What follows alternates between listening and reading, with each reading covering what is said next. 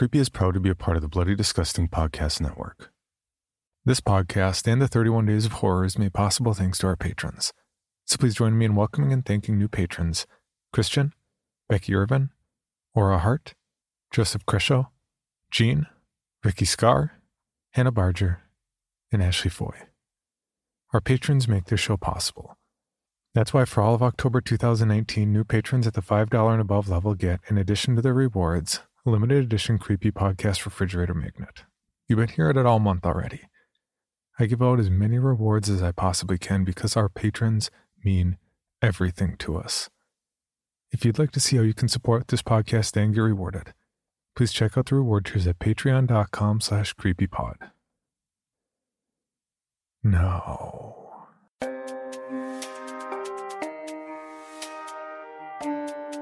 This is Creepy, a podcast dedicated to sharing the most famous, chilling, and disturbing creepypastas and urban legends in the world. Whether these stories truly happened or are simply fabrications is for you to decide. These stories may contain graphic depictions of violence and explicit language. Listener discretion is advised. Creepy presents The 31 Days of Horror, Day 12. The Crow Children Will Teach You to Fly. Written by Scott Savino. The first time I saw one, I was 7. That was the night the neighbor girl Cindy died. We were friends. It was summertime, and the marsh was foggy, and the frogs were all going at once, making an awful racket with their obnoxious noises. I saw her go. She was holding his hand as he led her.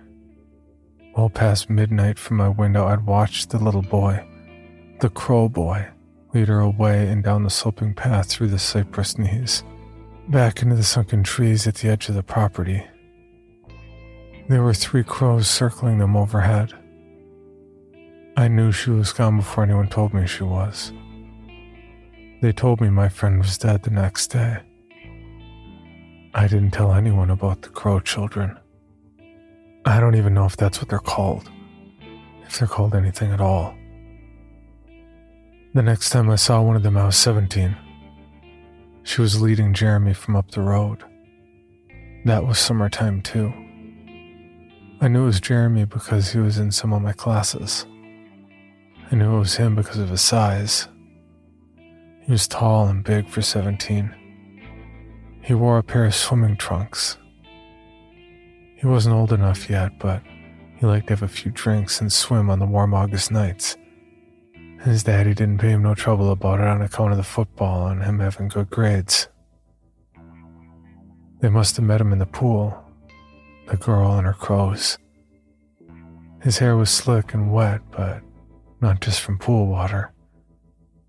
While they walked, Jeremy swiped blood away from his eyes several times. He and she and the crows made their procession through our backyard into the marsh. A crow perched on his left shoulder would occasionally peck at him below the eye, pecking at the blood. Jeremy didn't seem to mind. It skittered between them, hopping down his arm to peck at the inky black of the girl's wet hair, then back up to his shoulder. 2 others were with them. The one that led would take flight for 5 or 7 feet, land in the grass and look back at them to be sure they were keeping time. The third flew in slow figure 8s behind. They liked the path because it was well worn, and when the moon was full, that part of the marsh would be bright while the rest of the world was dark. This was easier when leading new ones down. Already confused and wary, this helped ease them. Down into the black waters and below to the mucky algae and sand at the bottom. The next summer they took Bobby Joe. She was 23.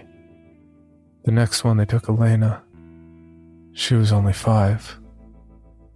Later I realized in summertime it was happening all the time, and it weren't just children they were taking out there to meet the gators and moccasins and the frogs. It was all kinds.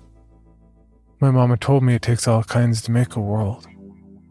Same seems true for that sludgy world out there in the wetland. From what I can tell, it's man and woman, old and young, black and white. The kids and their escort of crows is just the ones that come to show you the way down. Sometimes I stand at the edge of the marsh in the summer. I don't listen to them. I never listen to them, and you shouldn't either if you see them. At the edge of the marsh, I can see some of them lying on their stomachs, faces in the mud, some of their backs with their eyes full of black, staring at the stars. Some have been out there so long, out there so deep, it's just the tops of their dirty hair flitting heavily in the breeze, or their toes as if they were flying the other way. If you ever find yourself out here after dark, don't look them in their black eyes.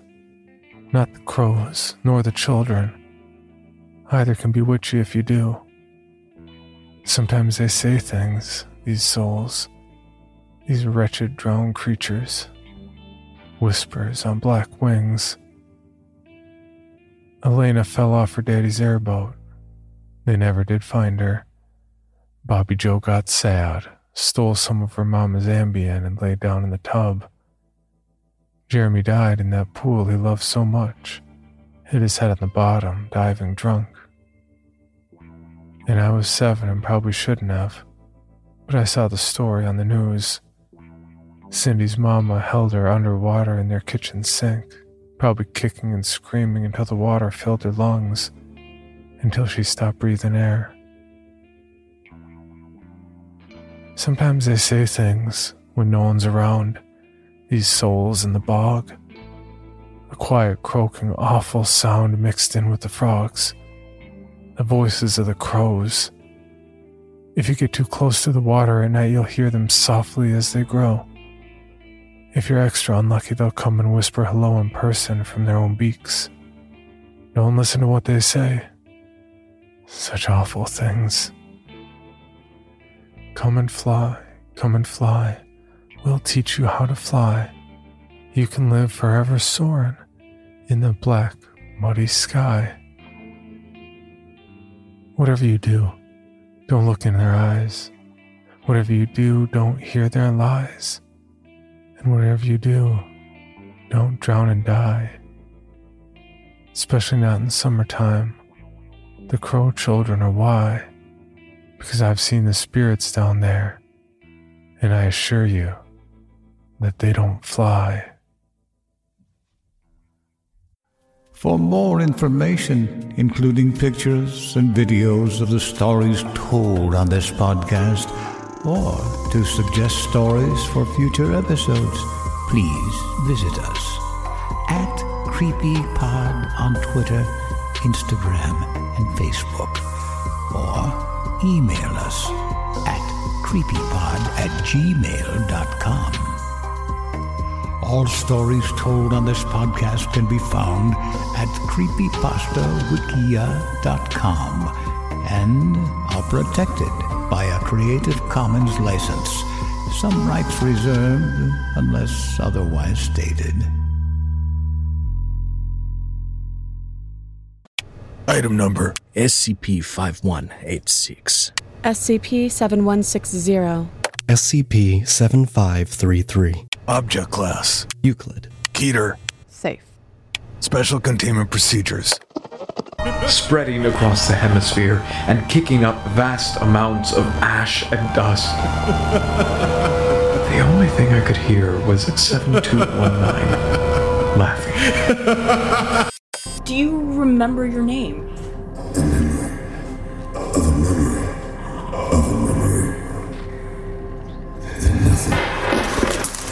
Heartland Counseling. Appointment update. I feel them again. Heartland Counseling. Appointment update. They're in my ears! Heartland Counseling. Appointment update. Nobody understands! SCP Archives is a weekly fiction podcast. Each episode, we dive into the strange, the unknown, and the... Find us on Apple Podcasts, Spotify, or at scparchives.com.